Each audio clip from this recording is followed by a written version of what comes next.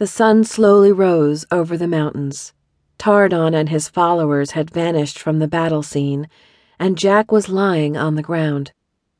Tina was unconscious, buried in a pile of rubble and, most likely, badly injured. Ray ran to Tina while Connie took care of Jack.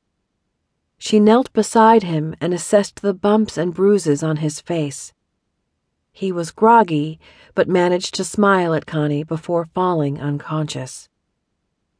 Benny surveyed the scene and called out to anyone within earshot.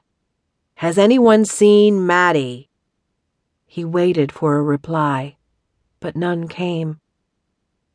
He then found his way to Stanton, who was walking through the grounds of Tardon's nearly destroyed village, taking inventory of his fighting force.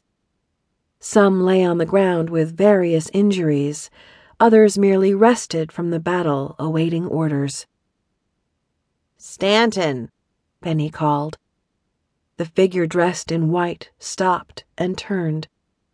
The breeze blew his mane of red hair and beard about his face. He waited for Benny to catch up. "We need to find Maddie," Benny said. Stanton was calm. "Yes. Now that Tardon has had a taste of their power, we must keep the twins together." Benny sighed. "Agreed, but I haven't seen her." Stanton looked at Benny for a moment and then beckoned to the crowd.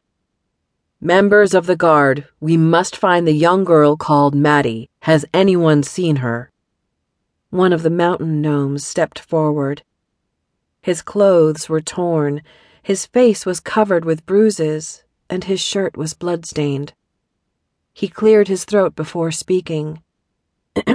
"Sir, the girl wizard and the lady. They vanished at the start of the battle." "This is my fault," Benny whispered. "I knew Lisa didn't belong here. I should have insisted that she stay behind." He turned to Stanton. "We must search for them." Stanton put a hand on Benny's shoulder. "Breathe, my friend. Of course we will search for them, but we cannot allow Tardon to know the twins have been separated." He closed his eyes for several seconds, and when he opened them, Gavin and Connie were walking towards him. "You called?" Gavin said as they approached. Stanton looked them over. They both carried signs of the battle, but did not appear to be seriously injured. "How is Jack?" he asked Connie. "I don't think he has any serious physical injuries," she replied. "But he is emotionally drained. I'm sure he'll be fine after some rest, though."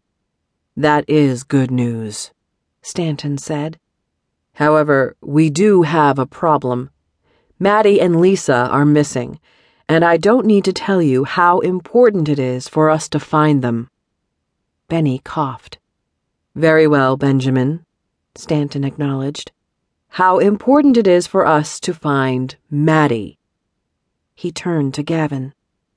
"Since you know Lisa better than most, I want you to take Connie and go to all the places you think Lisa would take Maddie. Keep us well informed."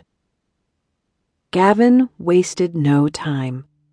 He took Connie's hand and vanished.